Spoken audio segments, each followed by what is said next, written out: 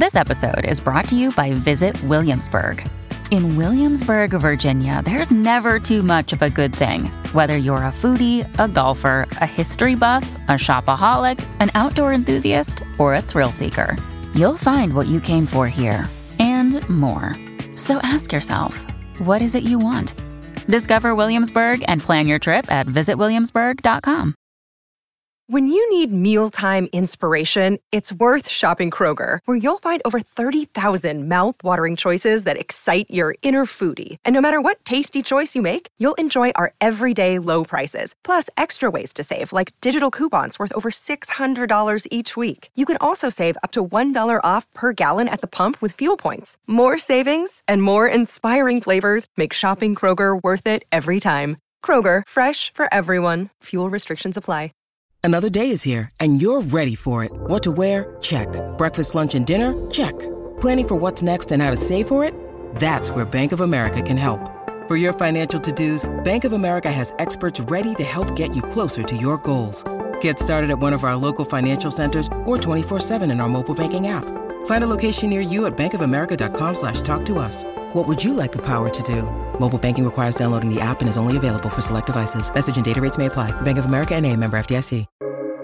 Welcome to the New Books Network. Hello, everyone, and welcome back to The Academic Life, a podcast channel here on New Books Network. I'm your host, Dr. Christina Gessler, and today we're joined by Hannah Strager, who is the author of the Killer Whale Journals, Our Love and Fear of Orcas. Welcome to the show, Hannah. Thank you so much for having me. I am so glad that you're here and that we get to talk about your book. Before we dive into it, will you please tell us about yourself?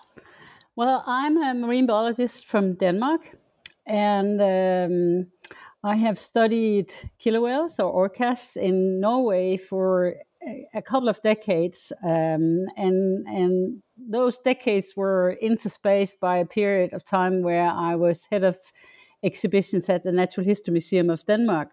So I have a career path that has taken me in different directions. You tell us in the book what inspired you to go on this path. It sounds like it started with a conversation in a cafeteria and you deciding to take a job as a cook on a boat. Can you tell us about that? Yeah, that's true. I know that for a lot of people, and especially a lot of the people I meet in the marine mammal world, many of them say that, oh, this was the dream since I was a child and I wanted to do that. And I didn't really have a dream like that. At the time when I was a student of biology, and that was a dream for me, but it was everything biology. I loved birds and flowers and trees, and it could have gone in many different directions. But then one day I was standing in a very long line in the cafeteria, and there was this tall guy standing in front of me. And because he was so tall, I kind of knew who he was. He was, I think, a few years ahead of me in the studies, but we started chatting. And he revealed that he was going to Norway on a small rebuilt fishing boat to do research on killer whales the week after. And I guess I was just really envious because I loved studying biology, but it felt like we were spending all the time in the auditoriums and in the labs and reading books. And for my biology is something that goes on in the outside. So I was longing to be outside and to be surrounded by wilderness. And I just couldn't help myself. But so I said to him, is there any way I could come? And he said, well, maybe he thought they were still looking for somebody to cook on the vessel. So he gave me the number of the skipper, and I called the skipper. He was in Sweden the very same day. And before I knew it, I had talked myself into go on this boat to be the cook. And I didn't really have much experience in cooking at all. But I bought a cookbook and I left maybe 5 or 6 days later. So that was a coincidence that took me in that direction. And then a few things happened. of course, it was fun to be in a boat with like-minded people who were totally interested in nature and whales. And I mean, just the talk over the dinner table was so interesting to me. And I don't think at that time I was really considering that it could become a career, but it just gradually happened. And I had one particular experience where actually the same tall guy, his name was Morten, came back one day. They had been out in the small Zodiacs. I was still on the boat. He came back and said, well, there are killer whales out there. Don't you want to see? And I didn't get to go out as often as the others because I was cooking. So I hurried to get in some warm clothes and jumped into this little Zodiac, and we just zoomed out of the harbor, and we got to the area where they had seen the whales earlier, and there was nothing. It was just gray and dark and raining a little bit and not very exciting. But of course we were looking. I mean, they'd just been there, so where were they? And we couldn't find them. And Morten took out a hydrophone and hooked it up with some headphones, and he gave me the headphones and he threw the hydrophone in the water.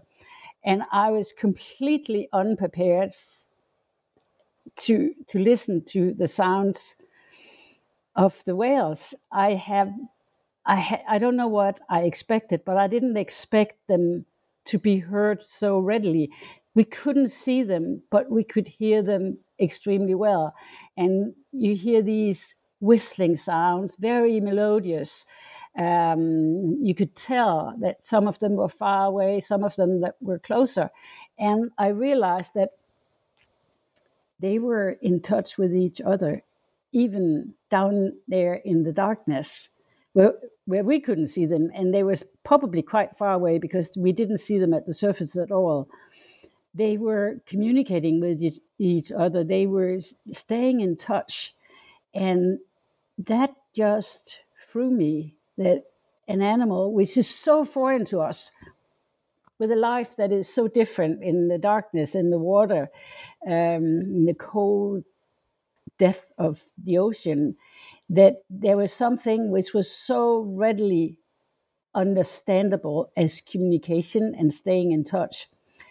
And that triggered something in me, and that changed my life, I guess you can say, because that's more or less when I decided that that's the way I wanted to go. I wanted to study these sounds and learn more about them. When the book opens, you're still a student, you're still enrolled, and you're supposed to be in lab.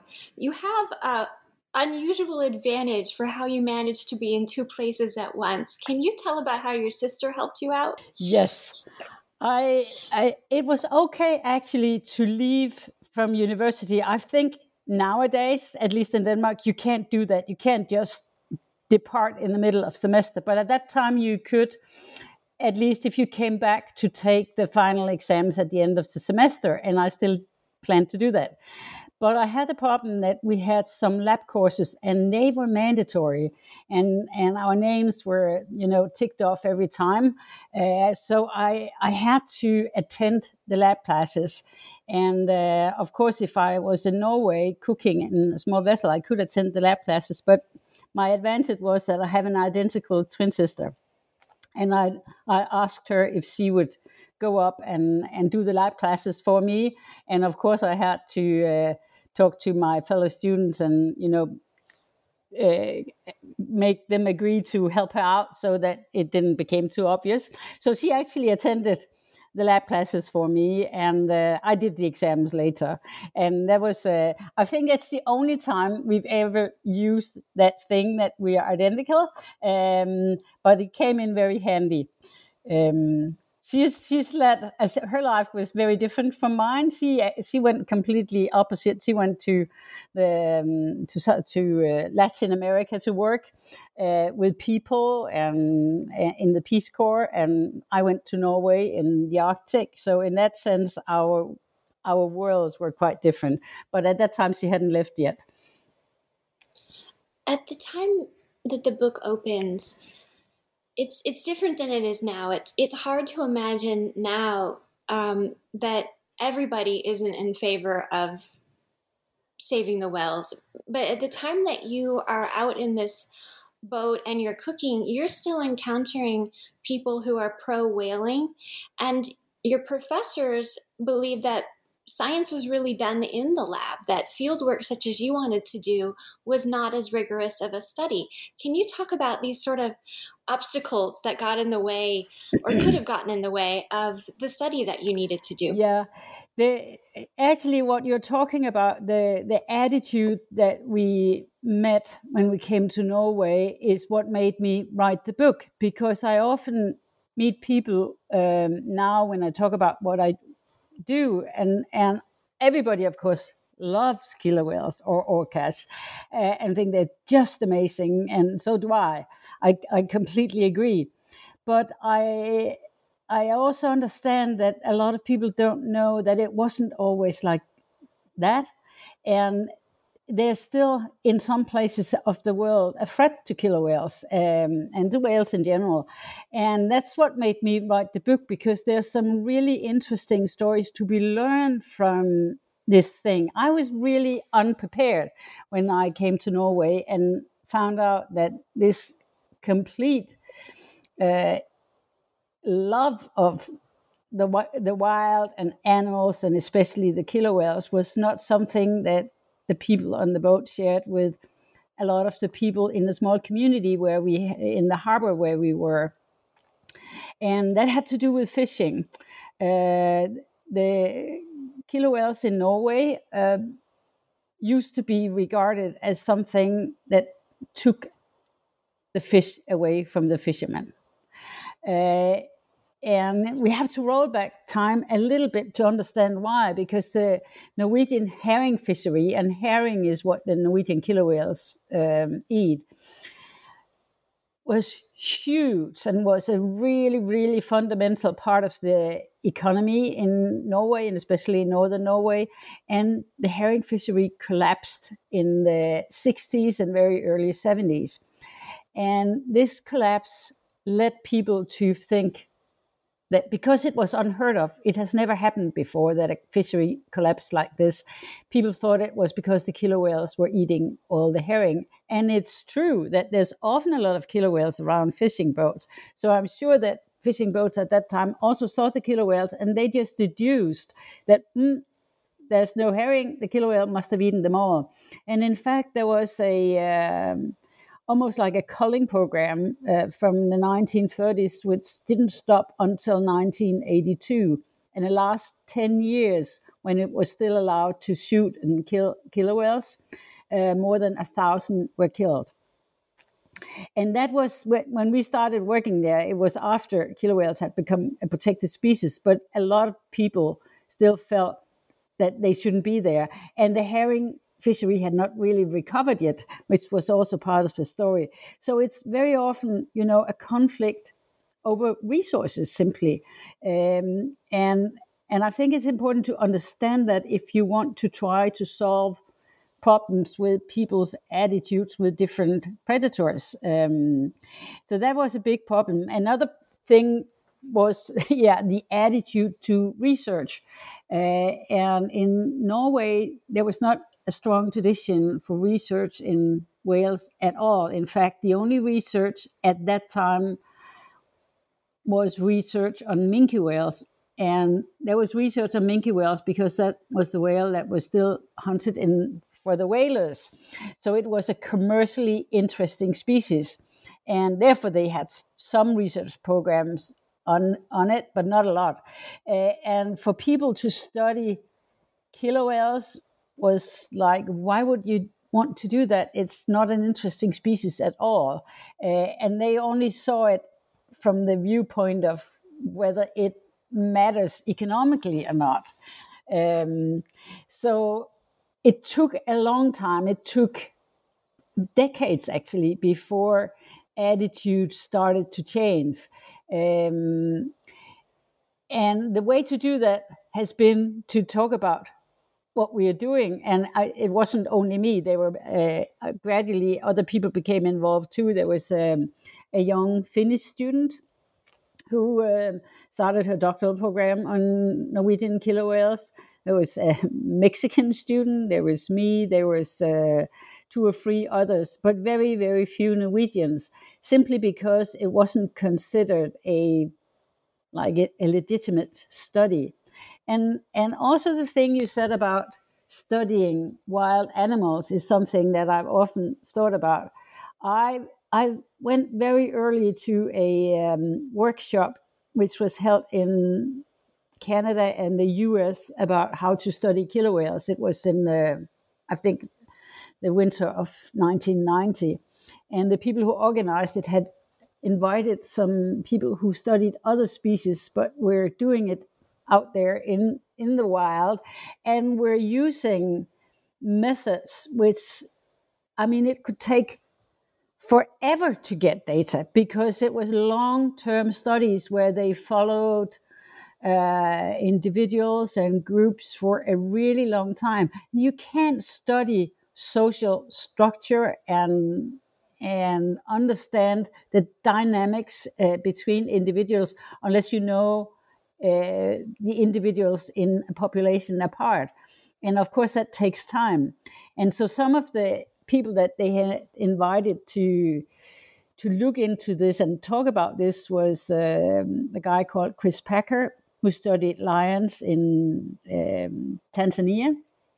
And he also talked about the values of, long-term studies, just follow the individual, see what they do. And they'd invited Bernd Heinrich, which is also, by the way, a really great writer of books about nature. And he had studied ravens. And he too had this interesting dilemma of how come that sometimes when there's a carcass of a deer or an elk lying out in the woods, and sometimes there are just 2 ravens and they're really quiet as if they're guarding their food resource, and other times there's a whole crowd and then they're very rowdy. And he had, in order to solve the question, he had to get to know them individually to understand what was going on.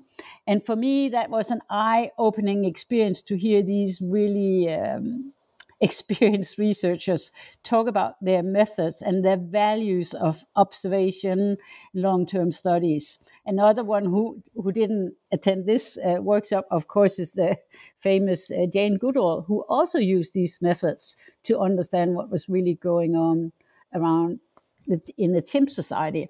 So I think these methods are really valuable for whale researchers in order to understand family structure, social dynamics. And it goes without saying that it's a little bit more difficult to do it when this animal you are looking at disappears under the surface 80% of the time, and you only get glimpses of their life when they are at the surface. And that's a continuous challenge, but something that has been a little bit overcome, I think, by using a method called ID photography, which is basically that if you get a good enough picture of an animal, whether it's a lion or a humpback whale or a killer whale, you can actually tell them apart and see who is swimming with whom, who is challenging another one in the group, who gets a newborn. I mean, you get a lot of information if you're patient and you are there a lot of the time. We found out, of course, that doing this in Norway was even more challenging because it's the killer whales come into the shore when the herring is there, and the herring come in the wintertime. So, and they come in northern Norway, so it's north of the Arctic Circle. It's going on in November, December, January mainly, and so the daylight is very limited. A lot of the time the sun doesn't even come above the horizon, but there's the light that we can see. But it's challenging, and I don't want this to sound as if I think it's a pity that it's like this. I actually think it's fantastic because it's one of the most beautiful places in the world to be, with the low light and the mountains and the snow and the killer whales. So I think that it's an amazing place and an amazing chance to get a glimpse into the lives of these really interesting animals, but it's also challenging. You've also studied the whales in other parts of the world and been to talk to people who have experiences with them. One of the places that you went was Twofold Bay. Can you tell us the story of the Davidson family and their interaction with the whales there? Yes, that's probably my favorite story. When I started to collect these stories and in places where I came and talked to people about their relationship to killer whales, the stories about the killer whales in Twofold Bay is just completely astonishing. It started more than 100 years ago. It started in the 1840s when a European whaler came to Twofold Bay, which is some hours south of Sydney. And there was already some whaling going on there, and he became station manager. And he learned very quickly that some whaling boats, had developed a relationship with the killer whales where they had a collaboration with the killer whales, that the killer whales helped the whalers catch the big whales that the whalers were after. They were after humpback whales and white whales primarily. And at that time, whaling was not for meat, it was only for blubber, which was then cooked and melted so that you could get the oil. And the rest was actually dumped. So therefore, the whalers didn't mind that the killer whales were biting part of the whale, and the part that the killer whales really wanted was the tongue and the lips. So when the whale was dead, and the whalers had killed it, they left it to the killer whales to feast on, and that usually took a few days. And they had a buoy on it so that when it surfaced, usually it sank after it was killed, and the killer whales were eating on it below the surface. And when it resurfaced, because gases were produced inside it, the whalers rowed out in the rowing boats and pulled it back into shore, where they cut off the blubber and melted the oil. And this collaboration became more and more refined, so that it actually ended up with killer whales scouting for big whales, swimming back to the whaling station, alerting the whalers to the knowledge that now there are big whales out there by slapping their tails very loudly at the surface, waking up the whalers if they were sleeping, so that they could go in the boats. They followed the killer whales out to the whaling fields and helped the whalers kill the large whales by biting their flippers and their tails and throwing themselves on top of the blowhole, with techniques that killer whales also use when they are hunting for big whales, which some specialized groups of killer whales do. And the really amazing thing is that this collaboration went on for more than 100 years, through 3 generations of whalers and as many generations of killer whales. And it's probably, how did it all get started, you could say? And it's probably started by Aboriginal people in the area who had a special relationship with killer whales, because there are some old stories from before white whalers came and started whaling for big whales, of Aboriginals communicating with killer whales and also dolphins. So it's very likely that this is some kind of knowledge or wisdom that local people, Aboriginals in the area, had, and that the white whalers, through collaborating with the Aboriginals, learned how to take advantage of it. It's extremely well documented. It's not just a fable. There are lots of photographs of it, because it ended only in 1930. and the whalers actually knew the killer whales apart, just like I was telling you about that we can distinguish each individual whale from each other by looking carefully at photographs of them. These whalers had name for the different whales, and they could tell them apart. So it's a truly fascinating story of a really well-developed collaboration between man and a wild animal. And of course, both parts had a benefit from it, but it wasn't. You wouldn't say that the killer whales were trained or tamed. It was something that they did because they saw an advantage they could gain from it. And I think that's really, really flabbergasting, if you ask me, that it happened. And it has happened also with some dolphins in Brazil who are doing the same just with fish and fishermen. But other than that, there are not many examples actually of wild animals choosing to establish a long-term partnership with people. So it's a really, really cool and interesting story. And I spoke to the granddaughter of one of the whalers. His name was George Davidson, and she was the granddaughter of him.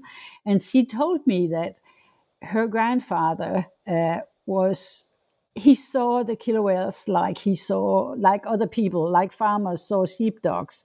It was something that helped him, and he had a really strong relationship with them. He could tell them apart, and they were his helpers. They could also be obnoxious every now and then. There was especially one whale, which was called Old Tom, which could sometimes, when it was bored, perhaps it was just an animal that had that kind of spirit. Perhaps sometimes it would take the line from one of the boats and swim with it in its mouth, dragging the people in the rowing boat full speed. And there was nothing they could do before it slowed down. But there are also examples, and of course these are unconfirmed, but I actually don't see any reason why it couldn't be true, of killer whales helping a whaler get back in the boat if he had accidentally fallen overboard. So it was a mutual and relationship where both parts gained from it. What I find, many people often say that it's astonishing that the whalers trusted the whales, that they allowed them to come this close, and that they even trusted them if they fell in the water. They knew that the killer whales wouldn't harm them. But I actually think that it's equally astonishing that the killer whales trusted the people, because they saw people kill other whales. So they knew what they could do, and still they knew that that's not what they do with us. So it's a really fascinating story, and it's one of the stories that I have in my book, because it tells that if you allow it to happen, you can develop relationships with animals that are maybe sometimes to mutual benefit. But also, it's a good story of killer whales. They have not always been hated, which was what I have seen in other places of the world, that they have this. Actually, the stories about them are as black as white as they are themselves, that they tend to either ignite fear or love, and that's what fascinates me about them. In your own studies, you talk about learning about how the whale pods work together and the family structure that they have, and also that there are different dialects that whales in different parts of the world speak. Can you tell us about what you learned about the whales themselves? Yes. As I told you before, the thing that really hit me was listening to their sounds underwater, because it was so different from what I expected, and so beautiful and strong. And so I knew very early that I wanted to look more into that. And at that time, a Canadian researcher called John Ford had done a study of the killer whales in Canada. And he had found out that these different groups that were really well known in that area, they knew them all they even knew all the individuals in each group. He found out that they had dialects, and dialects is an interesting phenomenon because we all know what dialects are, but these dialects were not geographical like the ones that we usually think about when we talk about dialects, that people in one side of the country speak differently than people in another side of the country. But these whales were actually swimming in the same waters, and they were sometimes swimming next to each other. So it wasn't dialects that was maintained by a geographical distance. They're actually more like a cultural dialect because they were maintained by your social identity, where you belong to. So each different group had their own repertoire of calls, and maybe they shared some calls with other groups, but they always had like their own repertoire set of calls, which was typical for that group. And so I started looking into this in Norway, and it was well, I can go to the conclusion first. And yes, they also have dialects in Norway. It's the same picture we see. But we didn't get to understand them quite as well as in Canada and the US because there are so many more whales. And because of the conditions for studying them, it's more difficult in the winter. We never got all individuals in all the groups identified. It was estimated at that time that there might have been more than 1,500 killer whales in northern Norway, and we never got to know all of them, whereas in the Canadian and US groups, there's about 400 in total. So the scale is different. And I didn't get recordings of all the groups, and we didn't know all the groups either. But those groups that I did get, there was a very big difference from group to group. There were, just like in Canada, some calls which were shared between different groups, but there was also always group-specific repertoires of calls.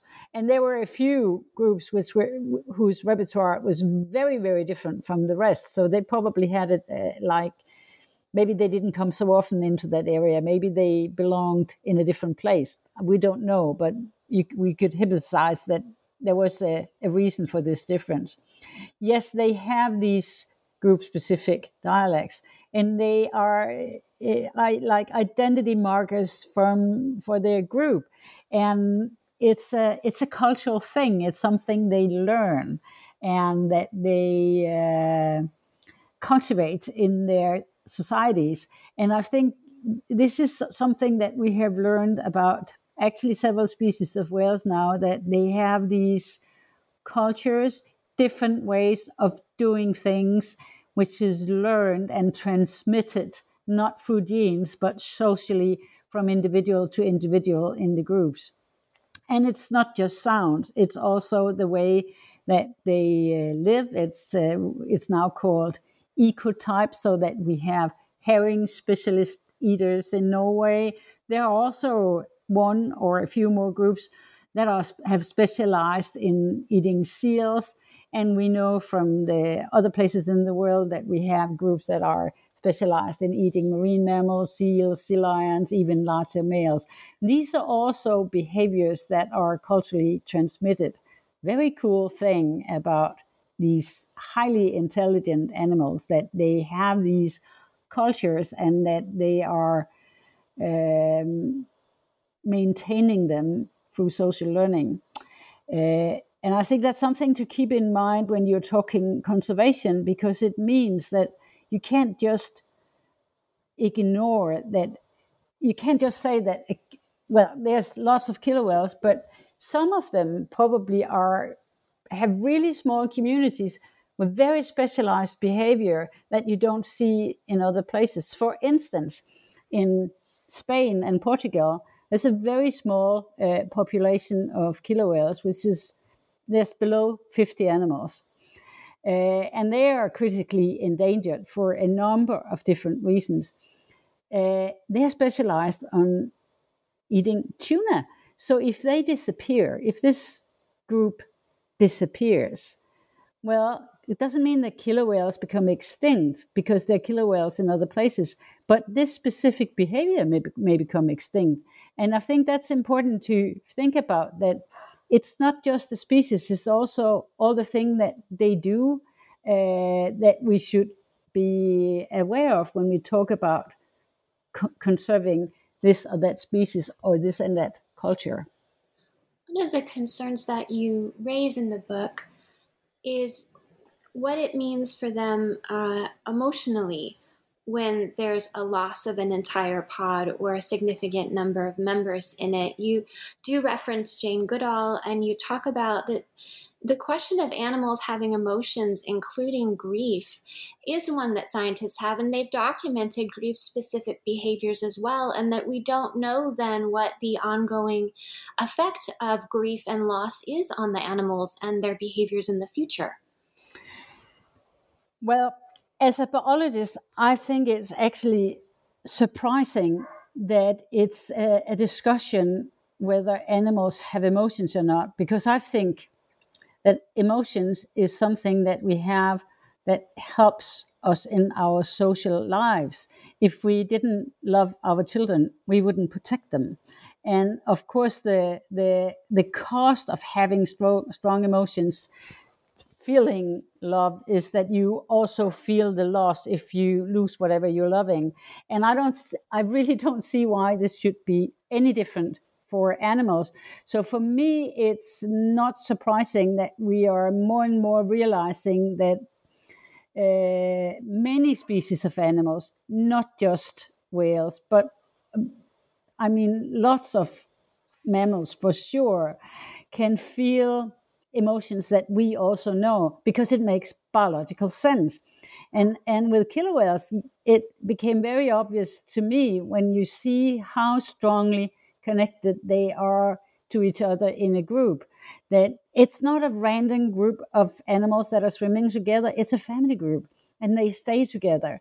And if you take an animal out of that group, either by shooting them or by catching them and sending them to a marine park somewhere, it has, of course, a devastating effect on that animal because it loses its whole family. But it also has an effect on those who are left behind because they lost a dear family member.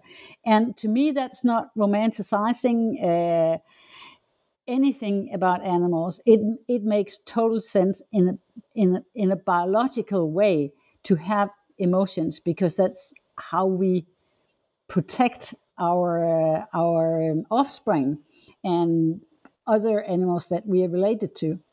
And that does worry me when I listen to people who think that it's okay, for example, to catch animals, to catch dolphins, to catch killer whales, and have them sent to some marine park somewhere. I think it's something we should be very skeptical of, and really try to find out if there isn't other ways that we can learn about these animals than by putting them in a chlorinated pool somewhere and having them perform tricks. Towards the end of the book, you talk to us about threats against the killer whales today, and you said, ironically, it's probably not where they are hunted, like in Greenland, or captured like they were in Russia.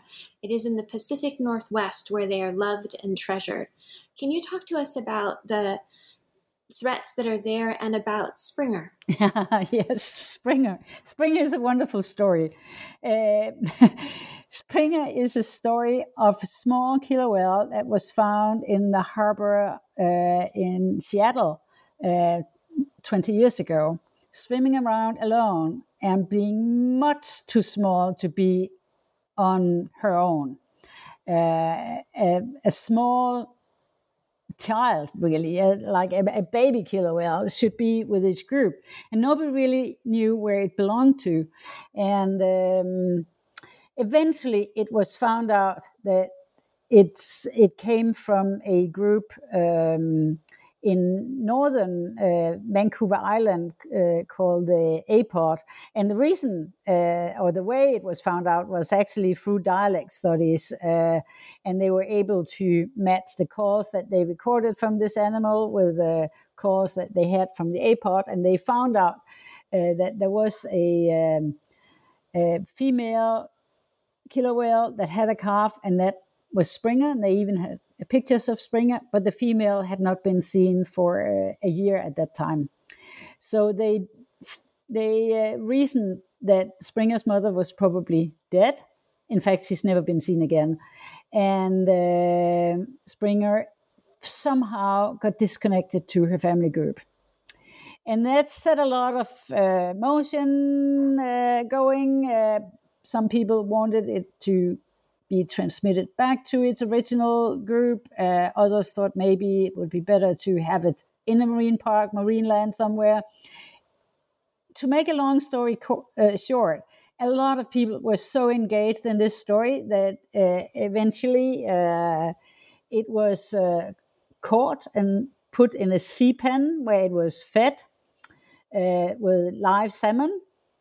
And it was given some medicine because it had actually had some medical problems as well. And after, I think, very short time, just a month or so, it was evaluated, and the veterinarians and researchers found that it was now strong enough that it could be transported back to northern Vancouver. And so they put it on a ferry in a big case, and when they got there, they had a sea pen ready for it there as well. And they didn't really know how long time it would take before there would be an opportunity, before they saw some wild killer whales and they could release it. But actually already the very, very first evening, a group of killer whales came by, and they were the apod, they were her relatives. And this little killer whale was frantically trying to get out of her sea pen. She was bouncing into the net around it, and the researchers were not really sure if they should do it now or what. And then they calmed down, things calmed down, and the killer whales went away. But they came back the day after, and at that time they released her, and she swam right out to them. And it took a while before she had found out to have a stable relationship with them, but she eventually was rejoined her own group, her old own group, and has been seen many, many times since, and now also with 2 offspring of her own. So it's a really happy story, I think, of a successful transmission of a wild killer whale back to her natal group. Wonderful story. And it also tells us just how loved killer whales are in the Pacific Northwest. People love them. And I mean, you can see it on merchandise and T-shirts and baseball caps, and you can get Orca beer, you can get everything. But the paradox is that even with all that love, it's not saving them, because these populations, maybe is her part, Springer's part, but especially the parts of killer whales that live a little bit further south around Puget Sound, they're really threatened. And they're threatened by a couple of things. They're threatened by ship noise. It's one of the most trafficked areas in the world. There's so much heavy traffic, water pollution, noise pollution. They have very, very high levels of organic pollutants in their tissue, so high actually that it's considered that this might impair their breeding, it might impair their immune systems.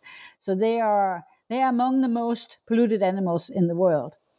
And the last thing, and this may be the most immediate thing, which I think should be solved, is that the species that they rely on for food is salmon.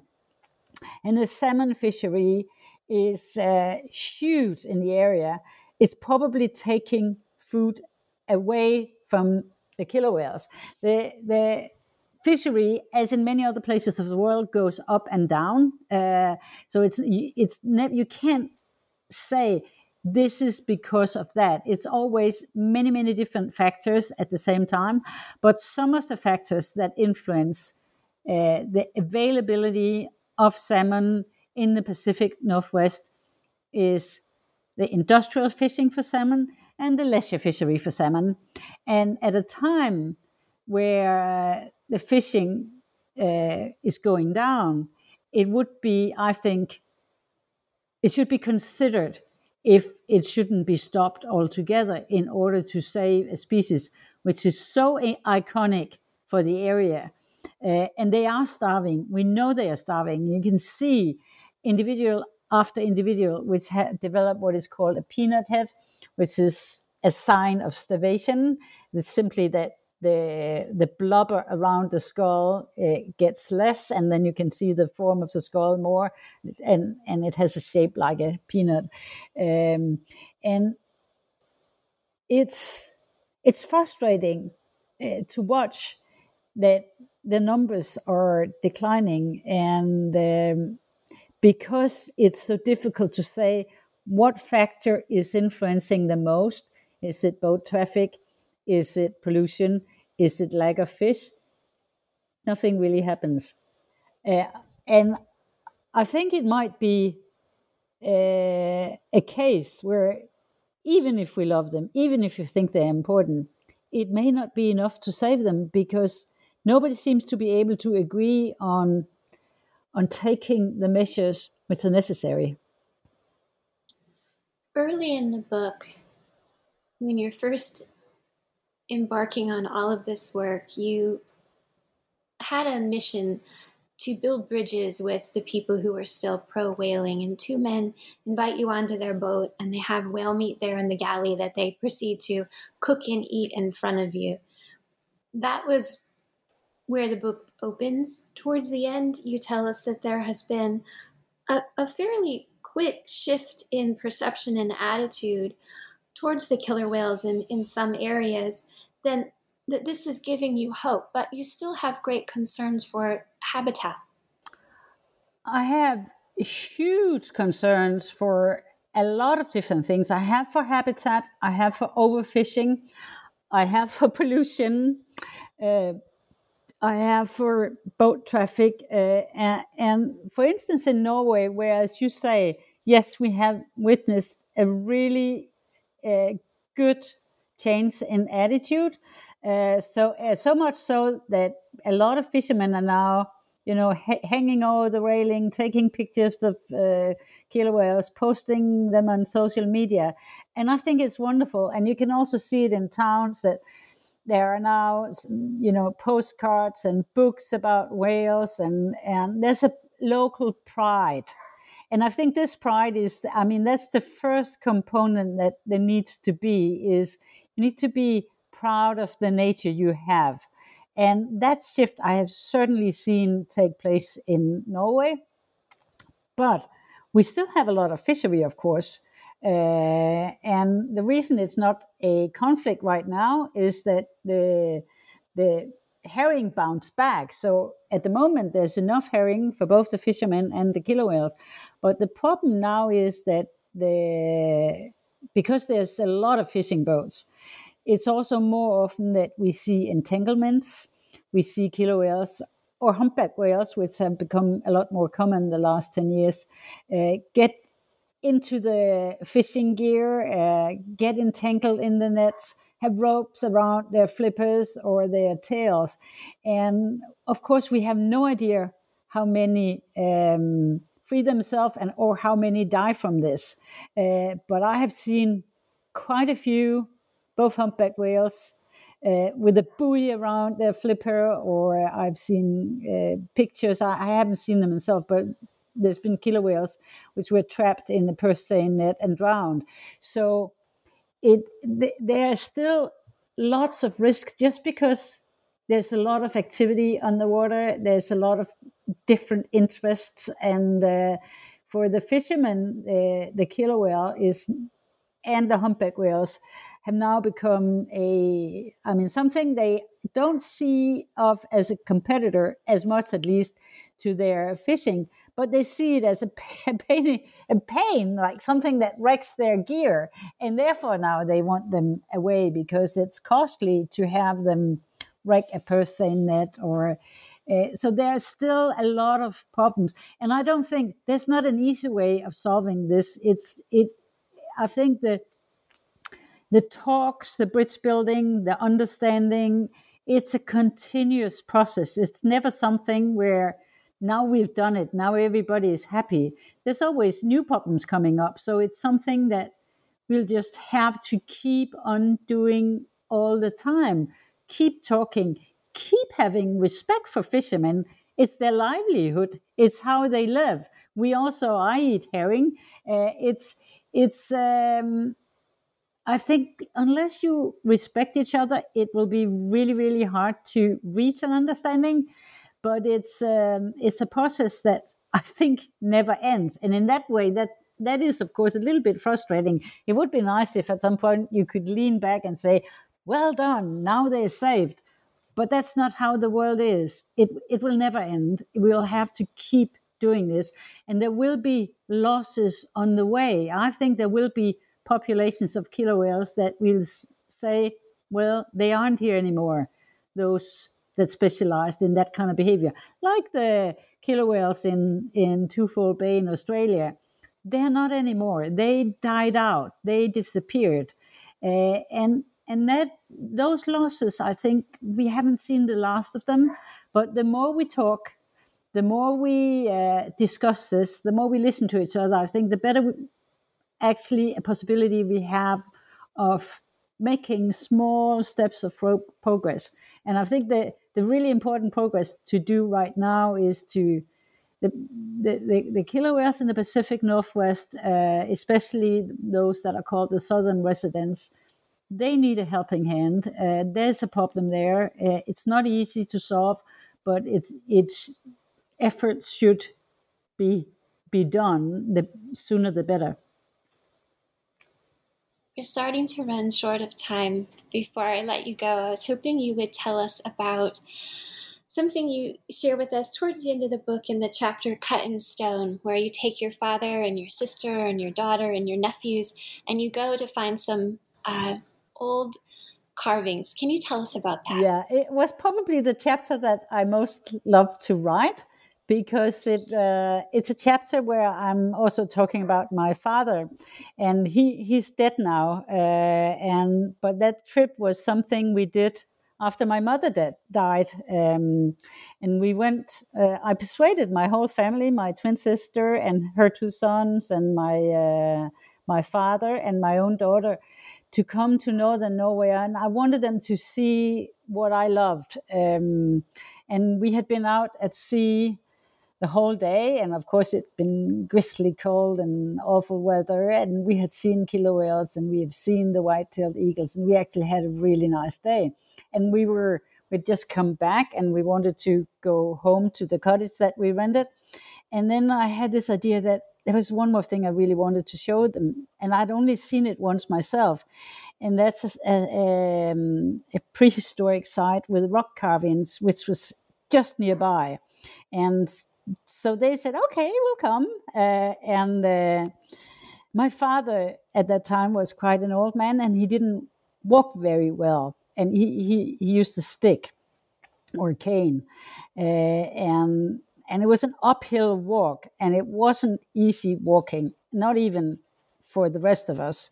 And I was really nervous about him because he's was quite skinny and not very strong, and I was worried that if he fell, what would happen. But the children took his hands, and we went up there, and we came up. We went first through this area where there were some low trees and bushes, and then we got up in the more open where it was just the rock surfaces of the mountains.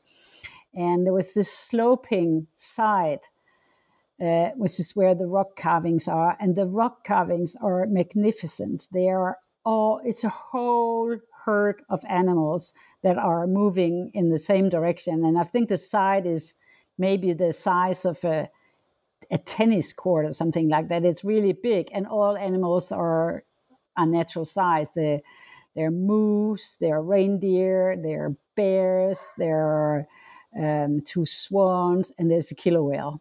And the killer whale is 6 meters long. And when we got there, the light was just beautiful, and it was quiet, and we just sat there and took in the centuries, the millenniums. It was amazing. And to understand that people had lived there 4,000, 5,000 years ago, and they've spent time making this art piece, carving it in wood, in the rocks.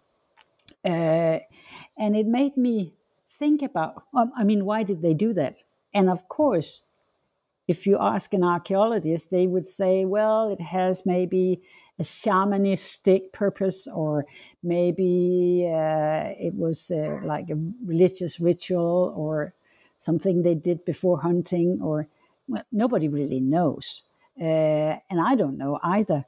But what I could see is that it was done by people who connected with animals.